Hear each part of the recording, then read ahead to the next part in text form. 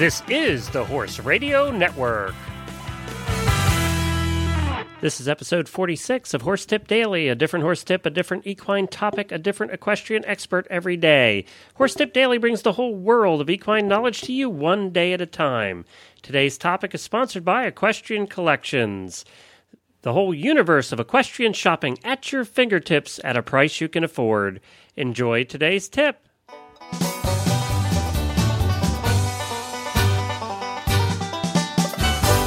I am Glenn the Geek from Lexington, Kentucky, and you're listening to Horse Tip Daily. Today I have someone with me who's been on the show before, but not live. We've used some of his video tips that he did for Equestrian Life, and he saw that we used some of his tips and gave me a call and said, why don't we do some live so we could actually chat about them? So we did. Rick Gore is from Rick Gore Horsemanship. Rick is a trainer, a clinician, and an all-around horseman. Rick Gore Horsemanship is about the horse teaching you about yourself. Rick answers questions about horse problems and issues on several websites and writes articles for a few others. We are thrilled to have him with us in person this time, and we'll get to Rick right after we speak about all the great fall and winter stuff that is now arriving at Equestrian Collections. Go to equestriancollections.com today and check out all the fantastic fall merchandise that is now in stock for you and your horse. From coats and jackets by many leading manufacturers like Horseware, Ariat, Tough Rider, Iridian, and many more, all at fantastic prices. Look to Equestrian Collections first for all your fall and winter clothing needs, as they have everything you need. Check them out. You'll love them. You'll love their prices. And you can also follow them on Facebook. They have one of the most active Facebook fan pages. Just go to your Facebook and search up in the upper right-hand corner there for Equestrian Collections. Become a fan and join in on all the great discussions going on at their fan page. And don't forget, just for our Horse Radio Network listeners, they have a coupon that you can use. You can get $10 off any order of $120 or more. Just use the coupon code STABLESCOOP. Two separate words, STABLESCOOP, like the other show we do. Use that at checkout, and they'll give you $10 off your next order of $120 or more. That's coupon code STABLESCOOP at equestriancollections.com. Well, here's Rick. Well, hi, Rick, and welcome to Horse Tip Daily. We appreciate you being on. Well, thank you, and I appreciate being here. I'm glad I can help out in any way. And actually, you've been on before, sort of in absentia. You actually have done 2 tips for us before through our friends at Equestrian Life. You had done some video tips for them, and we used a couple of those on our show, and we really appreciate the fact that Equestrian Life allowed us to do that, and you as well. But it's going to be much more fun actually talking to you. Well, good. I'm glad. Yeah, Equestrian Life's a great site. There's good people that run that, and they've done a lot of good tips and a lot of good videos, and they're really helping the horses out. So I'm glad to be a part of that and help out any way I can. I wanted to say to everybody that you can hear Rick's 2 previous tips that we've done. That was on episode 11. It was on sacking out, which I thoroughly enjoyed that one, by the way. And also on episode 38 on rope halters. So you can go to horsetipdaily.com and hear his previous tips. We weren't conversing then, but we are now, and it's so good to have you here. Now, tell us a little bit about your background and how you got into horses, that kind of thing. Well, I guess I got into horses just growing up in Texas and riding them as a kid and knowing people that had horses, and just always had a love for animals. Ended up going in the Air Force and trained dogs for about 18 years in the Air Force. So train dogs and horses, the same kind of principles of conditioning there when you're training them, and always been around riding them. And probably 15 years ago I really started getting back into them and studying them, and there's so much information available out there that it just, when you're a kid, you get on a horse, you just get on, hang on, and don't hit the ground, and you're pretty much doing okay. And as you get a little bit older, you start realizing that there's a whole lot more to a horse than just to jump on and hang on. And, all the information that's out there now is just really, there's just such a wealth of information that being a part of this growing technology or understanding of a horse it's really neat to be a part of it and to try and help out new people getting into it. Well, and you have a great website, and I love the title. I love your address, thinklikeahorse.org. And there's a lot of good tips on there as well, and we'll make sure everybody knows. I'll put that in the show notes as well to go check that out. But you actually recently retired. You live in California, right? I do. And you said you were a policeman before. You just retired as a policeman from there? I did. Oh, good. So Air Force and the police. Were you ever involved with the mounted units at all? A little bit, just working with them or working around them. The agency that I worked with didn't have mounted units, so I never got to really work with it. I was even considering maybe working part-time for San Francisco and going to work with their mounted unit because they have a pretty good mounted unit. But with budget crisis and money and everything, like everything else, horses are kind of at the bottom end, and they tend to get cut first. So I hear a lot of the mounting units are going away because of the upkeep on the horse and the time and training, et cetera. So that's kind of an unfortunate thing for the horses. Yeah, which is very sad because I think they are very effective in what they do in cities. They're huge. I mean, if you're looking in crop control, and there's actually a new company it's a mounted patrol that they're hiring people, and they work concerts, et cetera, has like private security, and they go through a training where your horse is sacked out and passes these tests, and then they actually go out and they're subcontracted at concert events and state fairs and things, and that way the law enforcement have to do it, but they, the weather security, they get a high visibility. They're sitting on top of the horse. I heard my and that's going to be the new thing. I think it's going to be subcontracted out to these private organizations. The private security are going to be private mounted. Oh, that's pretty cool, actually. Well, good. Well, what do you have for us today? We wanted to talk a little bit about the bigger picture, didn't we? We did. And I guess when you're talking about a horse, it's when we're kids, we see horses as just, these big, gentle creatures that are strong and they're lovable and they like to eat carrots from us and they let us get on their back and they walk us around.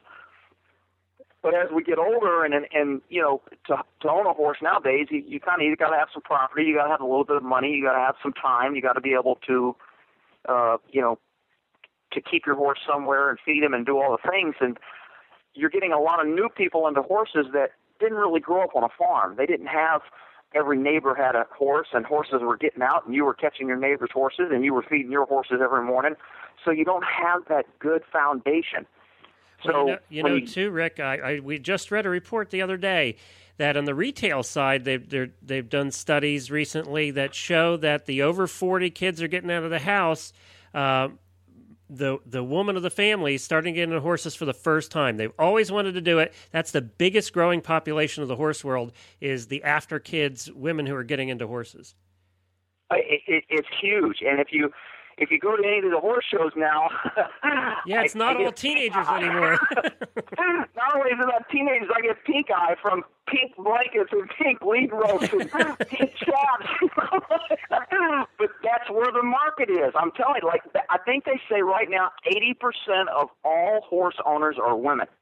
And I mean, to me, that's just a huge stat because, like you said, there's a lot more opportunity now. People are able to afford it. They're getting to where they can enjoy it, and they want to get back into it. That's correct. That's true. In probably it's 95% on the English side. It's huge. I agree. Side. Yeah, you're right. It's even bigger on the English. Yep. And and I guess the only way that you're going to get into horses now is because I forgot who said it, but in one of the books or someone was saying, are horses better off now because people that own them choose to own them, or were they better off back in the 1900s when you owned them because you had to? Well, it's interesting you say that because I just had a conversation with an older fellow the other day who was talking about how much horse knowledge we have lost because we're not using horses as a mandatory thing. We're using them as a voluntary thing now. And I grew up in Lancaster County, Pennsylvania, heart of Amish country, and obviously for them it's sort of a mandatory thing.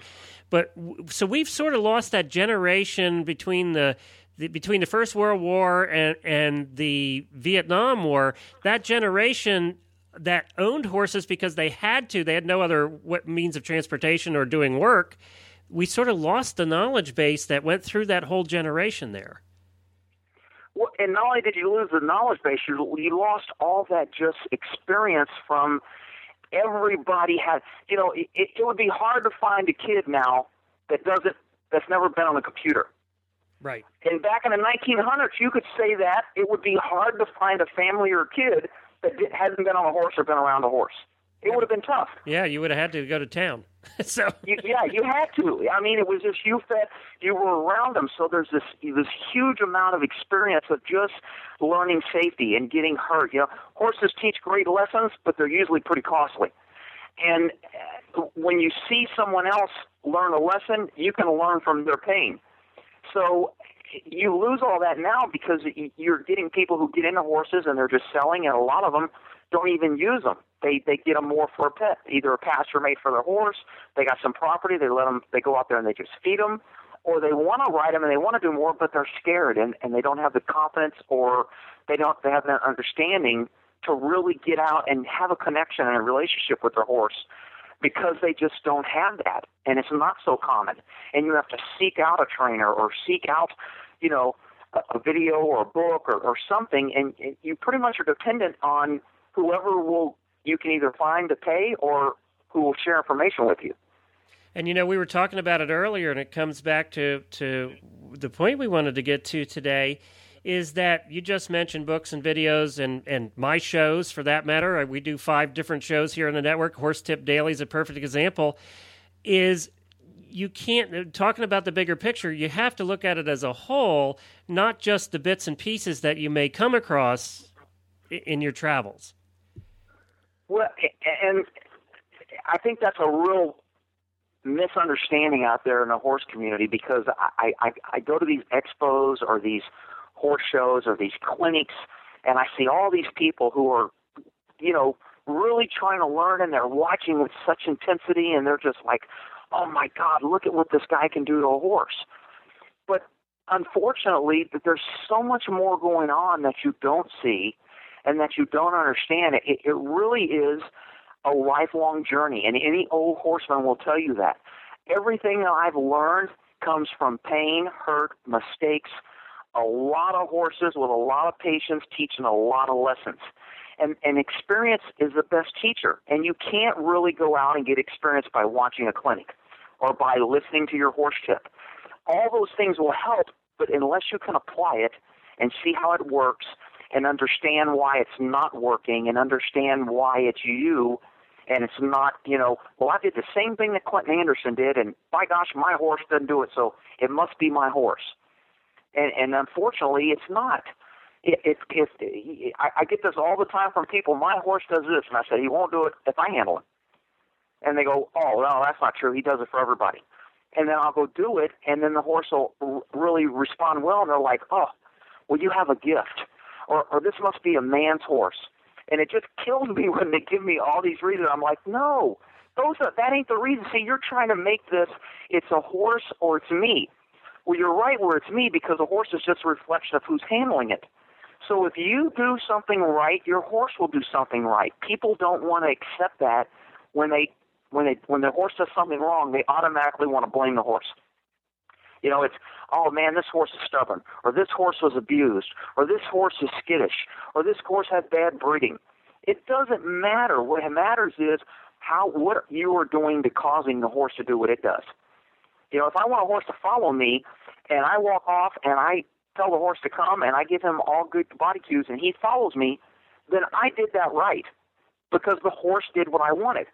But if I grab the lead rope and I say come and I try to yank him and the horse rears back because I yank him and I scare him and he runs off, I can't blame that on the horse.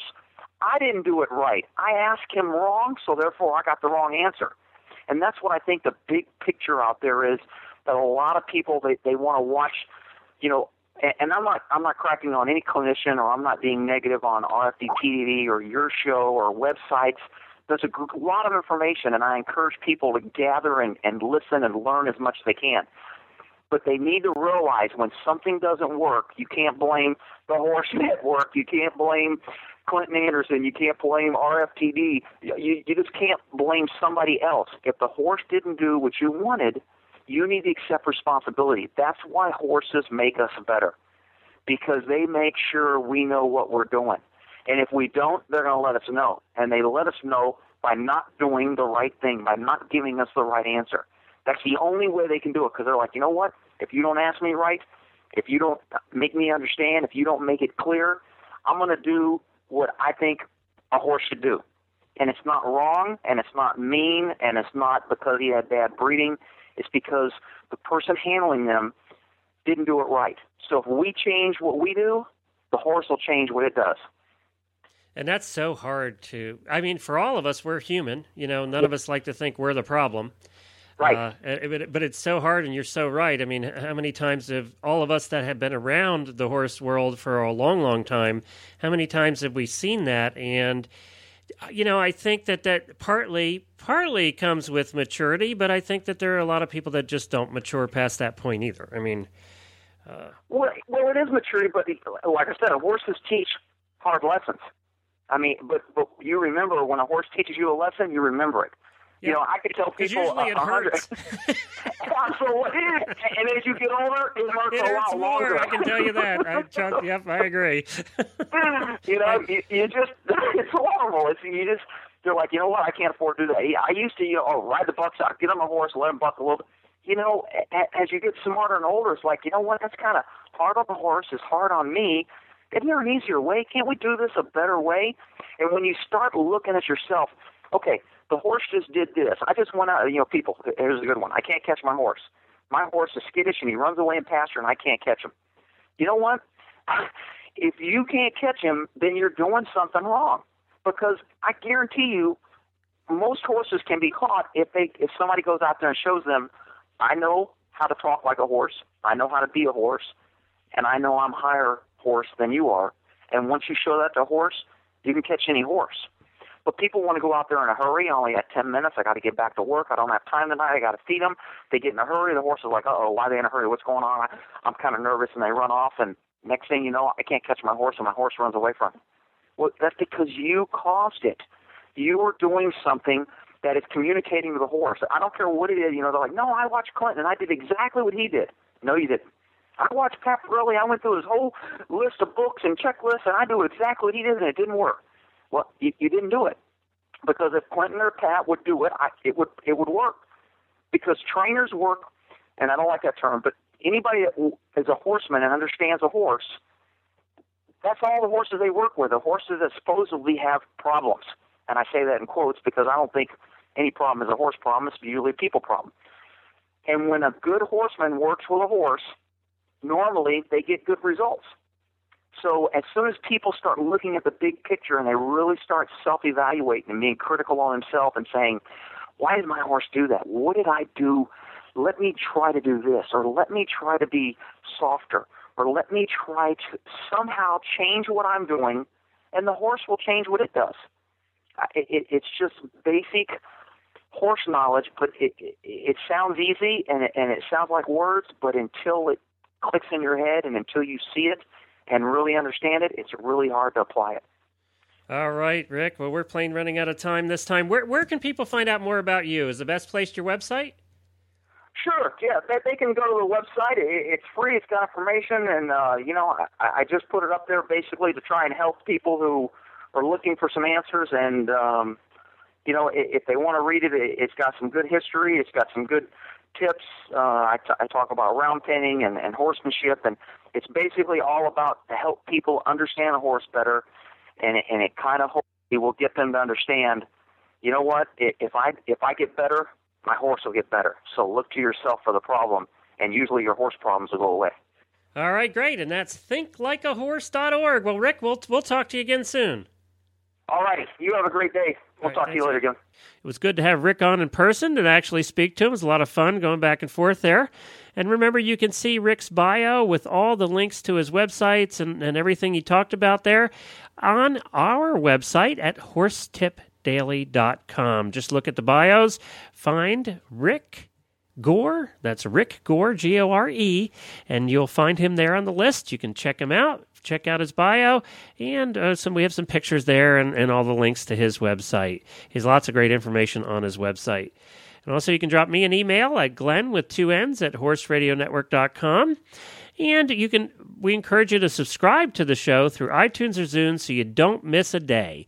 You won't miss any days that way. They'll automatically be downloaded to your player, and you can listen while you're cleaning the barn, driving down the road, or at work. Whatever you want to do there, you can do that right off of iTunes or Zune or off of our website at horsetipdaily.com. And don't forget to check out all the other great shows on the network at horseradionetwork.com. I'll be back again tomorrow with another new expert and a different horse tip. Until then, stay safe, everyone.